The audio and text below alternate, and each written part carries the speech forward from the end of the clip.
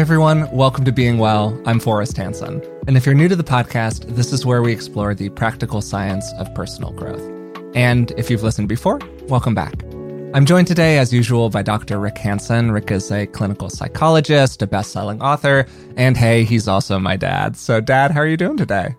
I'm really good, Forrest. And as you know, I'm really looking forward to our guest. Yes, we did a good 5 to 10 minutes before we started recording. We were having a great time. And today we are joined by a wonderful author, Zen teacher, Jungian psychotherapist. So we're really checking all of the boxes here. And the co-founder of the New York Zen Center for Contemplative Care, Koshin Paley Ellison. So Sensei Koshin began his formal Zen training in 1987, and he's a recognized Soto Zen teacher.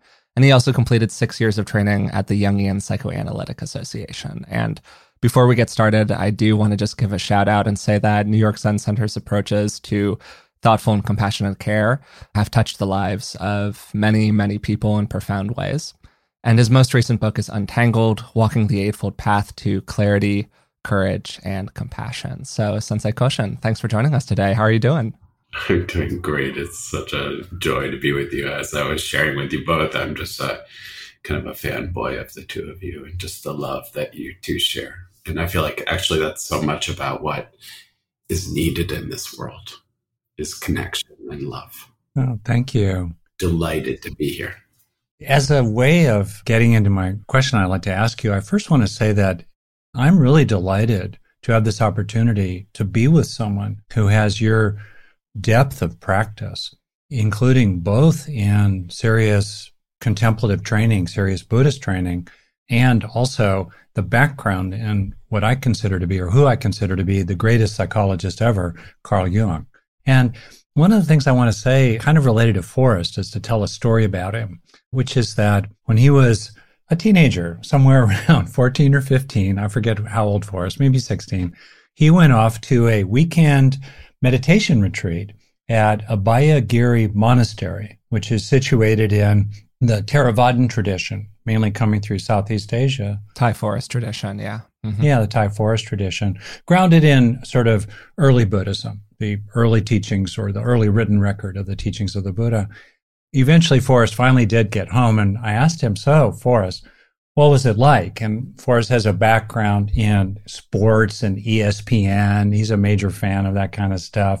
He sort of paused, looked off into space, and then said, you know, Dad, those Ajahns have game. That was it. It was so great. Just absolutely tossing me under the bus here, Dad. He got it. And in his context, that was profoundly respectful. And so I want to tell you that I am really happy to be with someone like you who has game as well. So as a way of introduction to you and your work, I'd like to start with a line from the first paragraph of your new book, Untangled, that just pierced my own heart. The line is, all the time I work with dying people, and only a few of them know they are dying. And you have, of course, an enormous background in hospice care and contemplative end-of-life care. It's a beautiful line. Would you mind unpacking it? Would you mind disentangling it a little bit for us here? Yeah. Well, as someone who grew up with lots of death and stories of death, I know what it is to live close to the edge and being bullied in such a way that you actually felt that there was a very good chance you could be killed. Mm. And being in a home where sometimes you were safe and sometimes you were not. Mm. So both inside and outside, I know very early on, I understood the visceralness that this, a teacher I know calls it a meat puppet, this body does not last.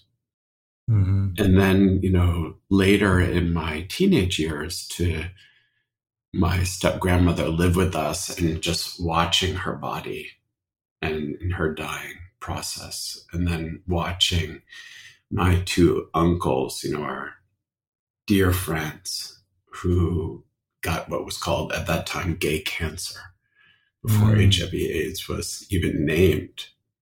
Watching them die from these hilarious, lively, Jerry and Michael were like the most hysterical, funny, and smart and wise and loving people, and just watching their bodies die.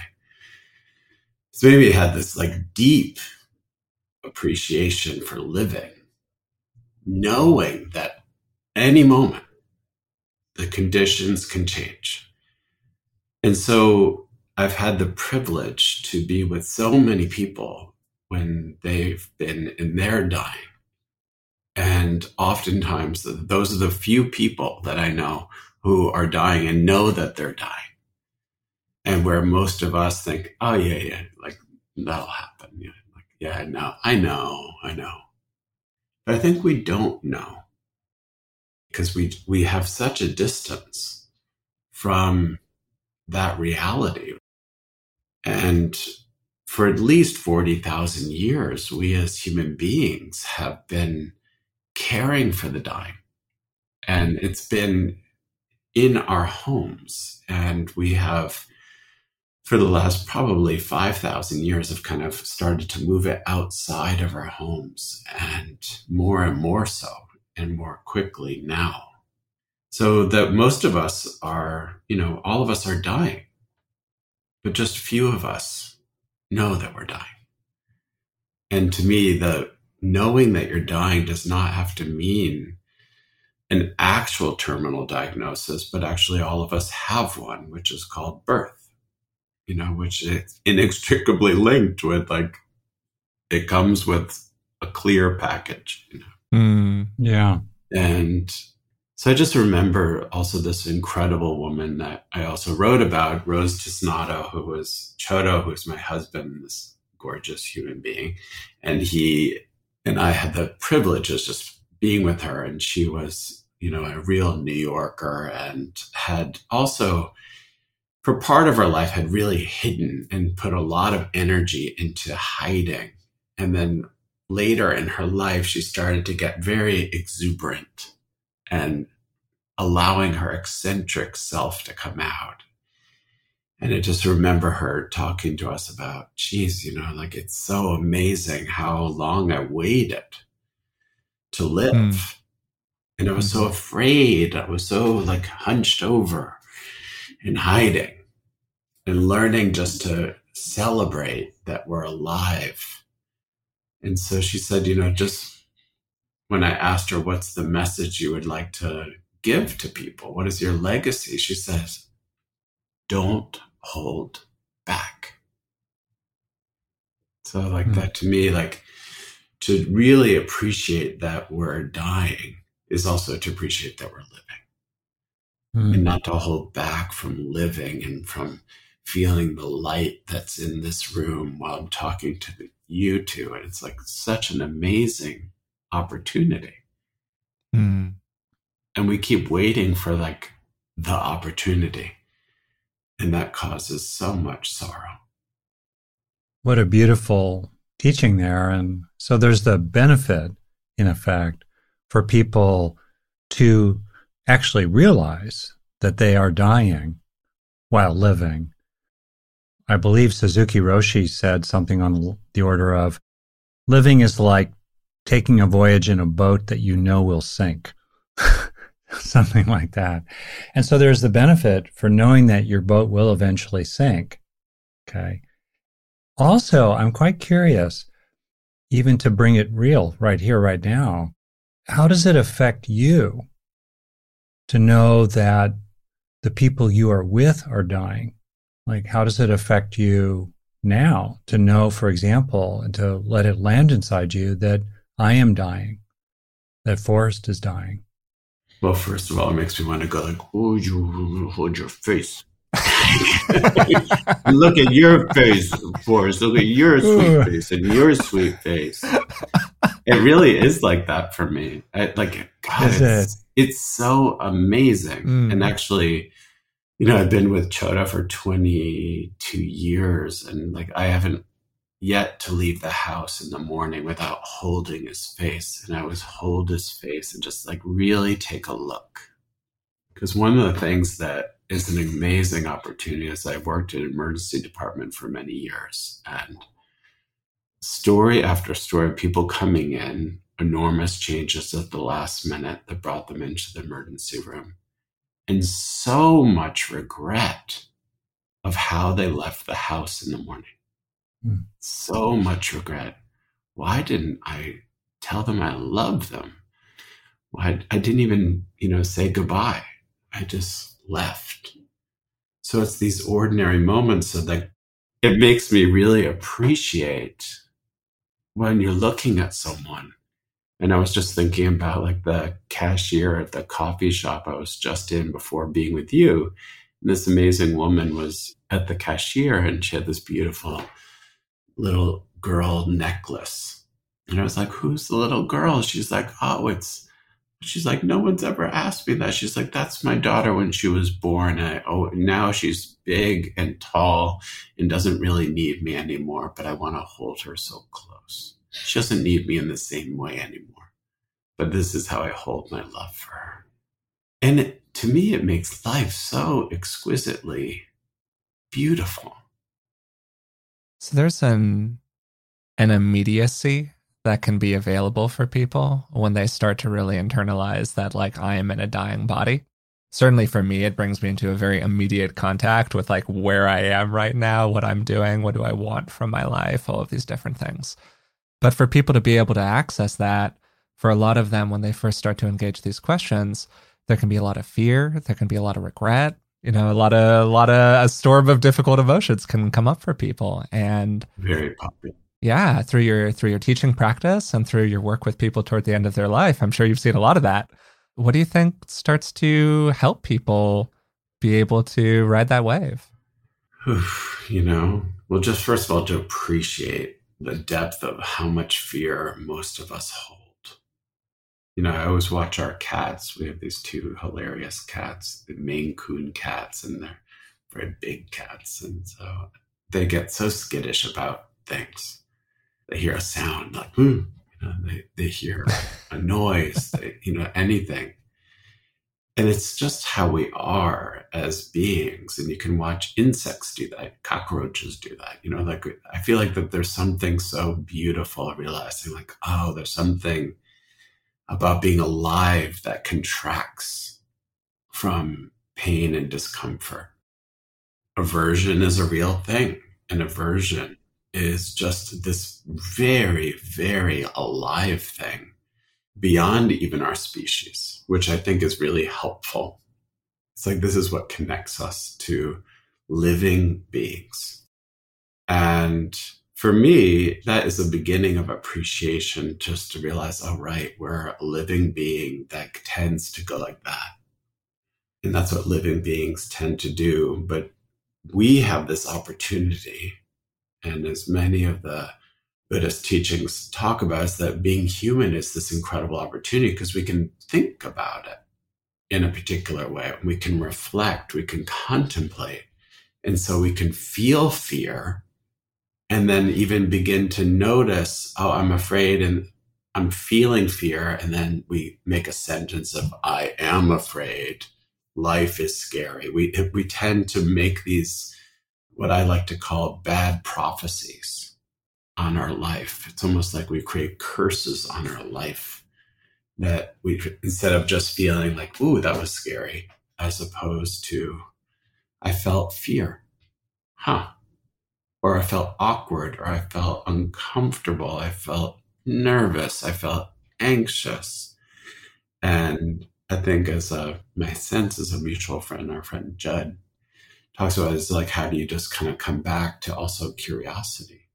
And so how do you find to me, the meditation posture itself, feeling the groundedness, feeling your sit bones, feeling your hara, which is your lower belly, soft, finding the uprightness of your spine, opening your shoulders just a tiny bit. So that attitude of ground and softness and uprightness and openness is a beautiful way to meet what scares me, what makes me feel anxious. I feel awkward, because then I can say, well, I feel really awkward and fine. I feel really afraid and, a nice room. That if we can ground and soften and open and find our own kind of values and ethics, which for me is that uprightness, just return to that. There's so many possibilities. The expression in Zen is Soshin, which is beginner's mind, the fresh mind. And so I think it's just so important. Like that is available when we're not reacting, but we can actually bring the reaction into that freshness through the ground, through the softness. And I find it like that's a source of joy. You use the word tangled or untangled. In a sense, that's what you're talking about. You're talking about the habitual, to some extent grounded in our own biology, tangles of the mind that become the new normal. And we forget our fundamental condition of spaciousness, love, and freedom. And your book is a very beautiful and very practical exploration of how to untangle ourselves, which to me is particularly timely because in a variety of ways at even the societal level, we can just see so many people getting very tangled in identification with certain views and also very caught in reactive, vicious cycles of entanglement with others whose views they oppose. I'll just maybe finish by the comment that in the earliest surviving written records, what the Buddha taught, that emerged, as you well know, around 23 centuries ago, a couple of centuries after he died, he talks about disentangling. That word is used in the original teachings. And so I have a particular resonance with this theme in your beautiful book. Well, you're very kind. And I think, I just remember going to a retreat when I was 18, and it was Jack Kornfield actually telling this story. And how I remembered that teaching was that the whole world is tangled in a tangle. Who will untangle this tangle? And I feel like it's such a powerful teaching. And I remember as a kid who was very connected to my identity as a victim of many terrible things, which was also true. I was the victim of those things, but I realized that I had tangled it up and I didn't even know really who I was because I was so tied to almost like a Macy's Day weird kind of dark side, Macy's Day float kind of careening through the world, like head first, like I'm a victim, I'm scared, I'm a lone wolf.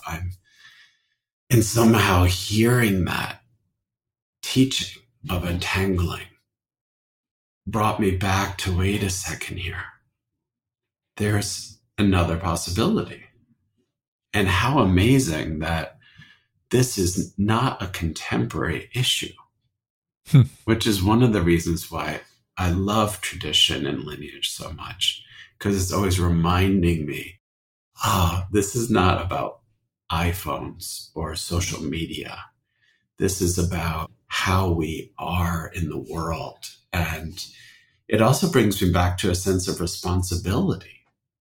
And around that time is when I heard this other story that continues to teach me, which is about this incredible, in a Zen monastery, there's usually a cook.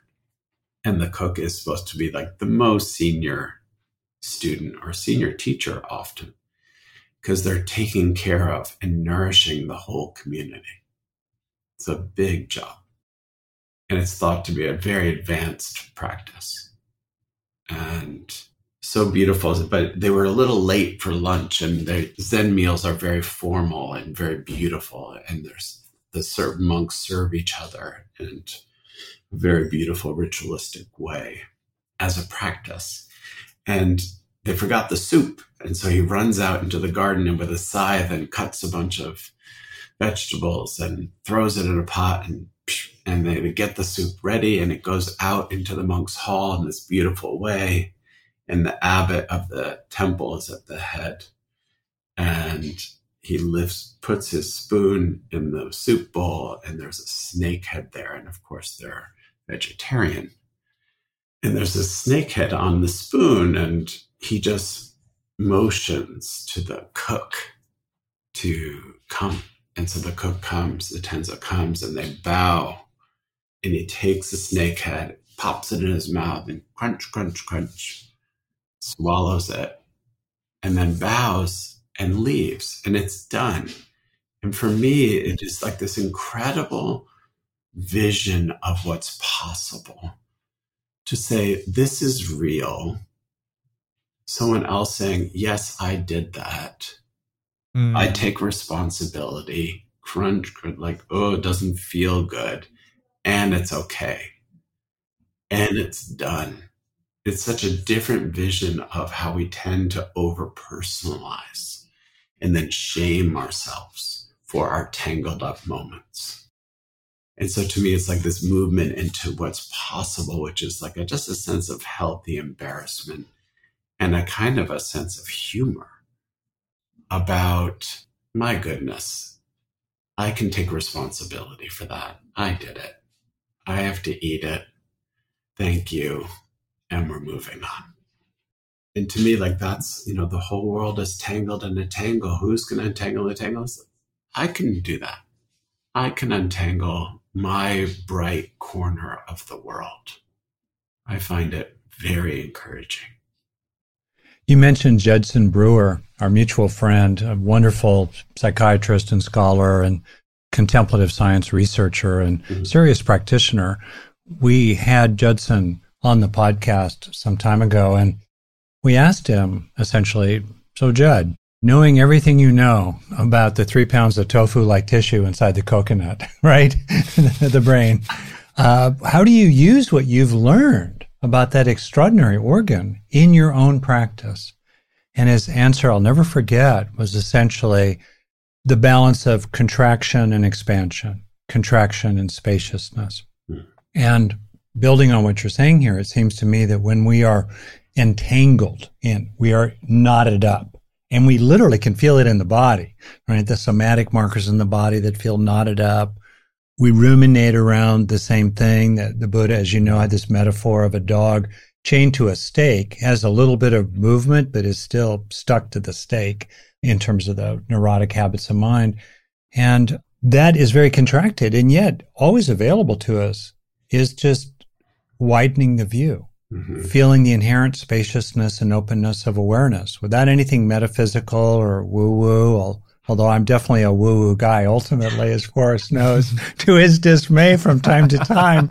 Anyway, but just I like a little woo in my life, Dad. I just like to dose it out, I'm a dose-dependent woo kind of guy. Okay. You're into the woo, but I'm into the woo-woo. But anyway. Right, that's what we're talking about, the simplicity, just in the moment. There you are, you're caught up in it, you're identified with it. They said that thing and you're pissed off, or you're hurt, or you're freaked. And in that moment, can you locate the spaciousness in which that experience is occurring, right? Yeah. Can you locate a kind of stability of witnessing that's inherently a step back from the knotted up, painful experience you're having? And that is so available to us at any moment. And even in the depths of it, who am I to say this to you? So I apologize for that. But even in the depths of it, we can recognize that there's something beyond individual that has an inherent lovingness and benevolence and intactness. No matter how fragmented we may feel, there's an underlying intactness and wholeness that contains it all. Yeah, and I think that one of the things that's so important is to realize it's also so available in such ordinary ways. Exactly. Right? That's what I'm getting at. Yep. Yeah, in the everyday. And one of my favorite new teachers in this is this incredible human being that I have the privilege to know. His name's Manny, and he's a porter in the building that we live in. And he's the most exquisite teacher. And the other day, I was walking out of our building, and we live on really sweet little street, really very pretty. And someone had opened up all the trash bags. Somebody was having a situation of some kind, and the trash was like all over the street. So much trash. Mm. And I just remember thinking, oh, who's going to deal with that? That's not going to be fun. And I remember that thought coming into my brain. And then I looked a little closer, and in the middle of the street, like literally the trash was through the whole street, was Manny. And I was like, how are you, Manny? He's like, I'm here and I'm at work. And I was like, how's it going? He's like, well, there's a lot of work to do. And I said, how are you going to begin? He's like, with this piece. And he picked up a can of soda. And it was just such a beautiful teaching. Like I was like, Manny, you're awesome. And it's like that, to untangle and to get into that joy. It's like people are like, oh, I can't do it. I can't do it. But we often are forgetting that we can just begin with what's right. Literally. I love that he just like reached down and was like, this, a Coca-Cola can. That's how we're going to begin. Some people are like, my life's a mess. It's so tangled up. I can't do anything. Our habit of that kind of self-fulfilling prophecy. And then we could remember Manny in the midst of the trash heap. How are you going to do it? I'll start with a Coke can. It's like we can start with just what's there. It warms my heart. And to me, it's like this incredible reminder of what's also possible. Because you were talking about earlier that many people feel afraid, or they feel, they feel so much. It's like, oh, right. But how could you start with right here? Just for me, when I hear you say that, Koshin, it gets to a lot of acceptance, and like a lot of acceptance practices that are so rooted in the Buddhist tradition broadly. We'll be right back to the show in just a minute, but first a word from this week's sponsors. Terms like the microbiome have gone mainstream, and it's great that there's more awareness about the importance of gut health and how we can support it by taking a good probiotic. Not all probiotics are created equal, and that's why I'm happy to be partnering with Seed. Seed is proud to be backed by science, lots of science. They collaborated with leading scientists to create their DS01 Daily Synbiotic. It's a broad-spectrum, 2-in-1 probiotic and prebiotic that includes a proprietary formula of 24 clinically and scientifically studied strains. I take DS01 daily in the morning, and as a guy who has taken a lot of probiotics in his life, one of the things I really appreciated about it is it doesn't have that weird probiotic taste. Trust your gut with Seed's DS01 Daily Synbiotic. Go to seed.com/beingwell and use code 25beingwell to get 25% off your first month. That's 25% off your first month of Seed's DS01 Daily Synbiotic at seed.com/beingwell, code 25beingwell. Work often means hours a day sitting in a chair, and research has suggested that prolonged sitting poses all kinds of health risks. One of the best purchases I've made over the last few years is getting a standing desk. It's absolutely transformed my workday. I totally love it, and I got mine from Uplift Desk. So when Uplift reached out recently to sponsor the podcast, I was totally thrilled. If you'd like to try one out, visit upliftdesk.com/beingwell for 5% off your order.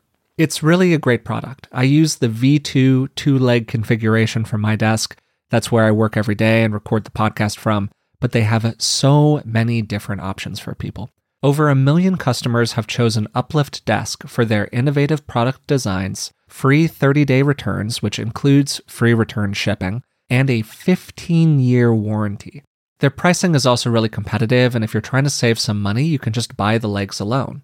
Go to upliftdesk.com/beingwell for 5% off your order.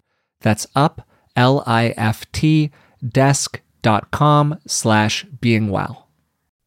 This episode is brought to you by IQ Bar. I'm always looking for ways to get more protein, and particularly more healthy protein, into my diet, and IQ Bar has been a really good fit for me. Start each day right with IQ Bar's brain and body boosting bars, hydration mixes, and mushroom coffees. And today, our listeners get an exclusive offer of 20% off plus free shipping. Just text "being well" to 64,000. One of the reasons that the bars have been so great for me is because they're entirely free from gluten, dairy, soy, and artificial sweeteners. And you can refuel smarter with IQ Bar's Ultimate Sampler Pack.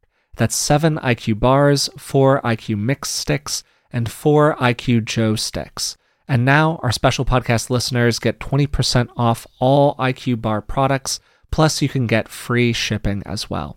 To get your 20% off, just text "being well" to 64,000. Get your discount. Text "being well" to 64,000. That's BEINGWELL to 64,000. Message and data rates may apply. See terms for details. This episode is sponsored by BetterHelp. What would you do if you had an extra hour in your day? We're all looking for more time, but time for what? It's easy to waste time doing the things that don't really matter, and it can sometimes feel like we never have time for what does. Learning what we really value and making it a priority in our lives is something therapy can help us with. As you probably already know, I'm a huge believer in the power of therapy, and working with a therapist has made a huge difference in my life. If you're thinking of starting therapy, give BetterHelp a try. It's entirely online and designed to be convenient, flexible, and suited to your schedule. Just fill out a brief questionnaire to get matched with a licensed therapist, and you can switch therapists at any time for no additional charge. Learn to make time for what makes you happy with BetterHelp. Visit betterhelp.com/beingwell today to get 10% off your first month. That's BetterHelp, HELP.com/beingwell. This is probably going to come out messy, so maybe you can help me untangle it a little bit here. Where when I think about acceptance practices a lot, I like to think about a window of acceptance that people have. Like, what can you accept about the situation that you're currently in? Because so much of suffering comes from wanting things to be a different way than the way that they are. And often when you hear people talk about acceptance practices, a natural rebuttal that comes along is like, well, but I don't want them to keep on being this way. And of course, like, that's the core of the knot for a lot of people. As somebody who is so deeply involved in these issues and with this practice, I'm wondering how you talk with people about that. Yes, well, such a deep question, right? And I feel like that there is not an answer. And yeah, I always feel like, let me tell you a story. Like, yeah, love that. Because I feel like in many ways, like the way that we respond is through those encounters and not in the idea of it. And yeah, totally. I was just sharing this recently with someone came to see me, and during this time, there are more and more teenagers dying by suicide. And so it's a huge heartbreak in our world. And I just knew that this mother was coming to see me because her child had died by suicide. And so for me, it's just about, okay, let's see what comes. And so we go into the room here at the Zen Center, and we sat down and we just looked at each other, and she was quite well appointed and put together. And I said, just tell me. And she began to howl. And she began to beat her chest, and the sobbing. And during this whole time, there were tissues next to her, available to her, but didn't have any impulse to clean it up. And she howled and beat her chest and sobbed like I feel that beings have sobbed for tens of thousands of years. And I kept feeling her in this like lineage of mothers, lineage of parents who had lost. and just being really present with her and really just loving her. This person you could say I didn't know her, and yet of course I knew her in this way. And she went on for about 20 minutes. This ritual, really. It was so moving. Really touches me. And at a certain moment, she just kind of slumped over. And then she looked up and she said, "Thank you so much. No one has been with me in that way. Everyone is telling me, oh, it's going to be better, or how are you doing? How are you doing? No, don't worry. It'll be better. It'll get better." She's like, "I don't need to hear any of that bullshit. I just need to be messy. This is messy." And to me, like, that was such a powerful teaching about untangling. That sometimes we actually, which I hadn't really, actually, I don't know if I ever thought about it in this way until right now. But like, I think that sometimes, like, the way that when we want to rush in to be helpful, to be nice, to be compassionate, we actually keep someone tangled up. And so sometimes I think the most generous thing to do is just to hold people and to be curious with them and to be loving towards them and to ask, like, how can I help? It's like that beautiful Ram Dass and Paul Gorman book, which is still gorgeous. How can I help? It's like that, instead of like rushing in, like, I'm here to help you. How do we actually see who's in front of us? You need a lot of capacity to tolerate what comes up in yourself when you're the one who's sobbing, or to tolerate what comes up when you're the one who is with someone who is sobbing. And I guess that in part goes to what you said earlier, just simply the regular practice of sitting, literally and metaphorically, soft in the front, firm in the back, as Roshi Joan talks about. That helps us tolerate it. And I wonder, are there other things that enable you to sustain that quality of presence as someone who's been present with just the worst, both in your childhood, your own worst, and the worst you've been with in your work and end-of-life care, emergency room services, and so on? A couple things come to mind. One is, when I was the most desperate, I actually ended up going to a karate school when I was about 11, because I really wanted to find a teacher like they did in Karate Kid. Yeah. Mr. Miyagi. I mean, if you can nail a fly with chopsticks, you got game, right? Exactly. You got it going on. I really felt like I needed to find a teacher. I needed to find a place. And so I think that first of all, that's a really important thing, is if we are in our life and just feeling tangled up and feeling a little depleted, we need other people. And we need to take this body and move it to a place where there's other people. And now we live in a time where you could join communities on Zoom even. You can actually still do that. You can engage. You can participate. But I went to this place and really in a moment of absolute desperation. And it was this very strange karate school. It was like a walking distance from our house. I lived in the suburbs in upstate New York, and in the basement of the drugstore at the strip mall. And the teacher was amazing. It smelled really bad. And there was like this fake wood floor, and we would sit in seiza where your legs are underneath yourself and but normally these days we sit meditation, but we're in like kind of a bougie situation with some cushions and a yoga mat and some music or something. And this was smelly, seemed a little unsafe even. And yet he would have us sit and he would walk around us as we were sweating because it was so painful.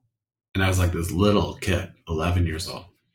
And he'd walk around us very slowly and methodically. And he'd be like, you'll never be free until you can be still with your pain. And that teaching continues to inform me in such deep ways. Because I realized in many ways also, I wouldn't articulate it then, but now I understand that it was actually the beginning of compassion for me, for the people who are even harming me. Because I realized, oh, they don't know how to be still with their pain.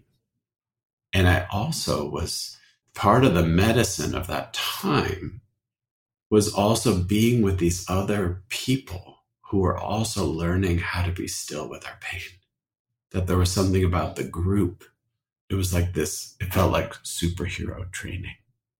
You know, it was like, I mean, that's what I really kind of thought in my 11-year-old brain. I was like, I'm learning freaking superpowers, man. You know? And in a way it was like an amazing power to learn how to do that in community. And so for me, that continues to be what nourishes me to this day. You know, I have a beautiful peer group of Zen teachers that I meet with every month, and we really just get pretty real and raw with each other, and very good friends and really good relationships. I have an amazing Jungian analyst that I've been working with for a long, long time. And, you know, just like it's delicious to have many circles of support. You just referred there to working with a Jungian analyst, and for somebody who has such a varied background as you do, I'm very curious. How did maybe your training as a psychoanalyst or your Jungian training impact your contemplative practice, or what you got out of the Zendo, or through that whole process? Like, how did the two work together? Well, one is, for me, they're designed for different things. Yeah. And they're beautifully designed for different things, you know, and they are like awesome pairing. You know, I've met many amazing Jungian analysts who are just basically in their heads, you know, like it doesn't, you can just stay just very cerebral. For me, meditation practice is really a somatic practice, and the ritual is a somatic way of deeply rooting yourself in the midst of the world. And over time, the surprises of the layers of madness become very clear. And you get to see a lot of things. And to me, the subtleness of the beauty and the subtleness of our delusions are amazing to watch. And to me, the acuity of attention, just like now there's like the flickering of, you know, you can feeling the thoughts beginning to arise. And that's an amazing adventure. To me, meditation is an amazing adventure of like really acutely and lovingly and rigorously meeting it. And then Jungian work and any good psychology work for me is also an adventure of meeting our conditioning and meeting that which actually stops what I now kind of think of as stopping the flow, of actually allowing ourselves to be in the flow of what I call true pleasure. Like to be nourished and alive in the world, and all of the hooks and the weird things that just keep surfacing. And I really have deep appreciation for, you know, the teaching of no arrival. So I have no fantasy like, oh, I've done it for X amount of years, I'm done, you know. I remember I was training in koans which is a quite rigorous training for 18 years. And I remember feeling sorrowful at the end of the 18 years. I finished the last koan and done with my koan training. And I wept because I realized there was a little part of me throughout the whole thing that was like, oh, I want to finish my koan training. I want to finish. Then I'll be a person who will finish my koan training. And I realized like, wow, that was so not the point. And so I just felt a lot of tenderness. So I feel like those two are just like, if you stay alive, if you've got game, Forrest, you just like, you stay in the game, and like to have partners to work with our psyche who are imaginative and rigorous is a thrill. It's amazing. It feels like one of the greatest privileges in my life. And to have a Sangha community and teachers to keep learning, and to me, that where they are similar maybe is like that verticality. That Jung was very interested in those axes, and it's like we spend most of our life in a kind of horizontal nature, but we can really open up this channel.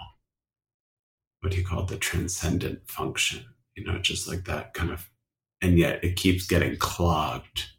And there's a very beautiful poem from the Blue Cliff record where it says, you just have to reach down into the spring and grab the clod of earth, and the spring will gurgle forth.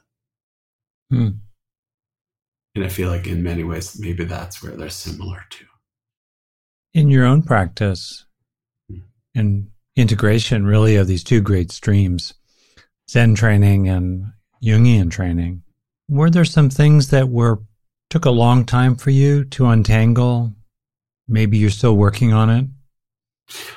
And kind of related to that, were there some key inner streams that have been really helpful for you to tune into? I can say that for me, those two together have been really helpful. And you know the metaphor, of course, of practice is like a cart with two wheels. There's developmental change, untangling, let's say, progressively. And then there's also the recognition of underlying wholeness and purity and true nature along the way, which, let's say, could be getting in touch with the well springs that have already been there and yet have not been fully recognized.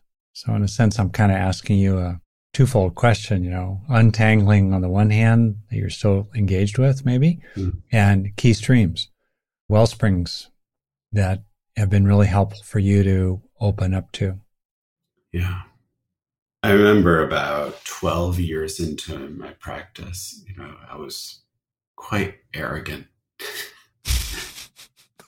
So embarrassing. Like I was really, I looked really good, I had ordained, and, I knew the forms kind of really on point. I was totally got game in that whole thing of, leading in the Sangha and, a little kind of using it to cover over something hard. I was bypassing, because I really was, what I saw was that I just still remember I was on a session, which is a traditional Zen retreat.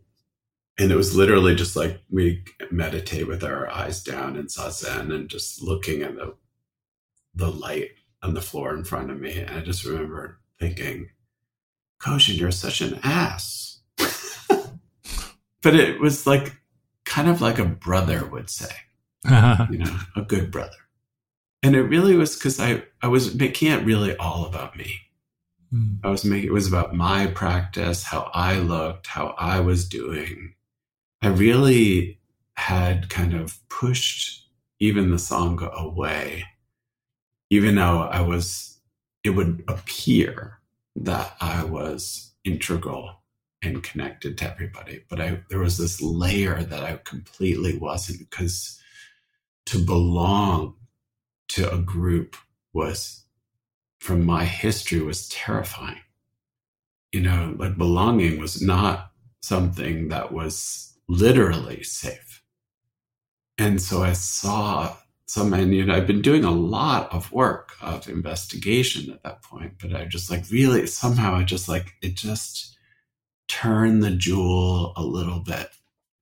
And kind of, I still remember calling myself an ass in that moment, yes, that's so refreshing. I have been doing that and I can put it down. Something just shifted in that moment that I didn't need to do that anymore. even though I wasn't supposed to look around, I kind of gazed around. And I remember like, this is a good place. This is good. And there's something about that was also maybe the other wheel of actually appreciating what I had worked very hard to cultivate. That I was all around me were good spiritual friends. And I was in the midst of a life that was actually had changed a great deal. And it healed a great deal and actually mostly felt wonderful. But that kind of, I think about it as like this cage the size of our body, that we keep ourselves in, that I kept myself in, and learning how to kind of somehow like undoing that lock. And then you're just there. And so for me, it felt that close and that intimate. And to me, that subtle pivot is still part of my practice. Like looking at how I can kind of move away and come back, move away and come back. But I feel like in some ways, my practice edge, if you could say, these days is really just that, to really take care of every inch. To take care of every inch, like what Manny showed me the other day. Like I saw in my mind, like, like who's going to deal with that? Like I still saw like, oh, there's a little interesting area. And I'm not interested in perfection, but I'm just interested in like, what is that? Like, where did that thought come from? And how can I work with cultivation in a different way so that I can actually show up in a different way? So that I can still fully take in Manny's beauty, your beauty, your beauty. I think so many people just feel in doubt of and out of touch with their underlying inner goodness and capabilities and wellspring of love inside that's there. And it's a beautiful thing when someone like you, Koshin, comes along and can recognize those inner gurglings in other people. Because it's in part through that recognition that we can get in touch with them ourselves. It's an extraordinary thing to be alive. Yeah, it's amazing that we're here at all, right? Or that anything is here at all. And that's one way I come to terms myself with my own dying. Just the extraordinary gift, which has had a lot of pain in it. I've been fortunate in some ways, including in my companion in this life forest. And still, right, it's been hard in a lot of ways. And still, every day is like a birthday party, right? I just had my 70th birthday party, in fact, but every day is a birthday party. Every day, we get to be here, and that's quite something. So yeah, and then I'll come to my last day. And I don't think I'm going to want to go because I'm very curious and there's, I enjoy this life and its mysteries and all, but it's in the context of all those previous birthday parties, thousands and thousands of gifts. It's in the context of all that I'll come to my last party. And I'll want another one, but it'll make it a lot easier to appreciate how many beautiful parties I've been gifted extraordinarily, even with their pains, all along the way. It just reminds me of when Shinru Suzuki was dying of cancer and he was in a lot of pain. And I just remember this incredible story where, one of his students came to see him as he was dying in the hospital. He said, "How can I help you?" And she said, "Oh, I'm here to see how a great Zen master dies." And she goes, he says, "Well, it might be like this." And he was like howling in pain. And she ran out of the room. But there's something so wonderful about that story too. Oh, yeah. You could be a great Zen master and you might be in a lot of pain. And it could be like that. So it's like, how do we free ourselves so that we can actually live instead of some idea of living? you know? I love that story. It's a fantastic story. And I also feel like we could probably just keep on doing this for at least several more hours, but we do need to draw an arbitrary stopping point. And I think that that story is a fantastic place to do it at. So, Koshin, thank you so much for doing this with us today. It's just been like a total pleasure to be with you. I feel like I got a lot out of it personally. And yeah, just like thank you for all the work you're doing in the world as well. It's an honor and a delight to be with you both.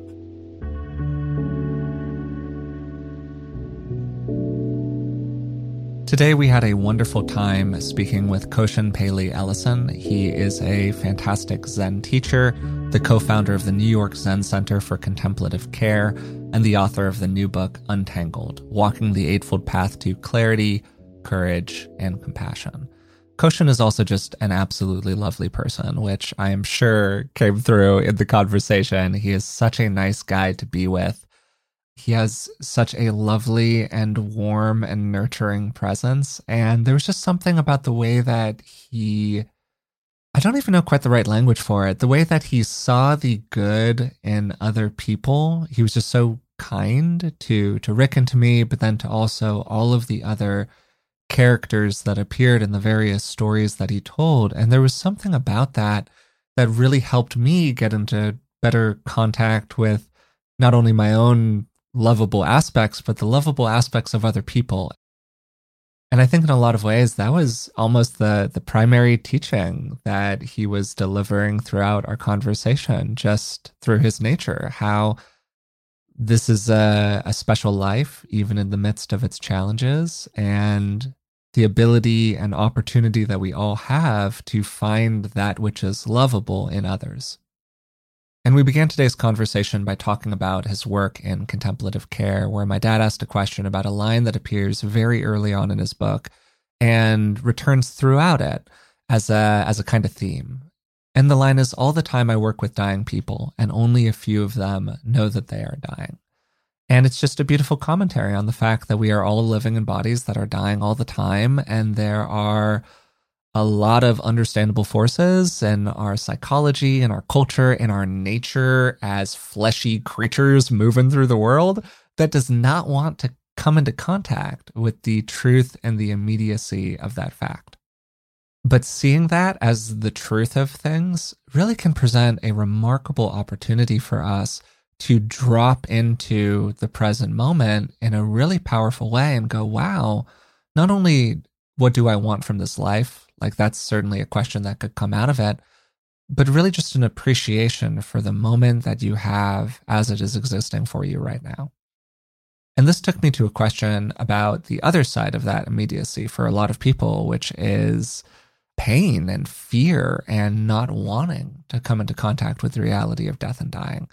And what is it that can support people in dealing with that fear?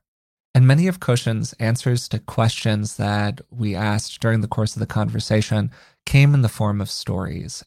And to give an example, I asked a question during the conversation about acceptance. What can help people find that balance between accepting things as they are without adding the bonus pain that often comes into our experiences when we push back against the way that things truly are because we don't want them to be that way, while also having the space that allows us to change them in positive ways without being attached to that change, right? It can be kind of a thorny knot for people, particularly when people are going through the kinds of extremely painful experiences that Koshin often holds space for.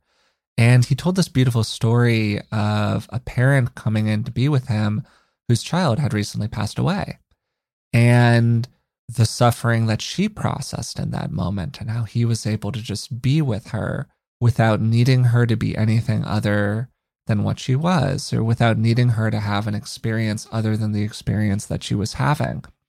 And initially, there was a part of me that had a hard time kind of seeing how that answered the question.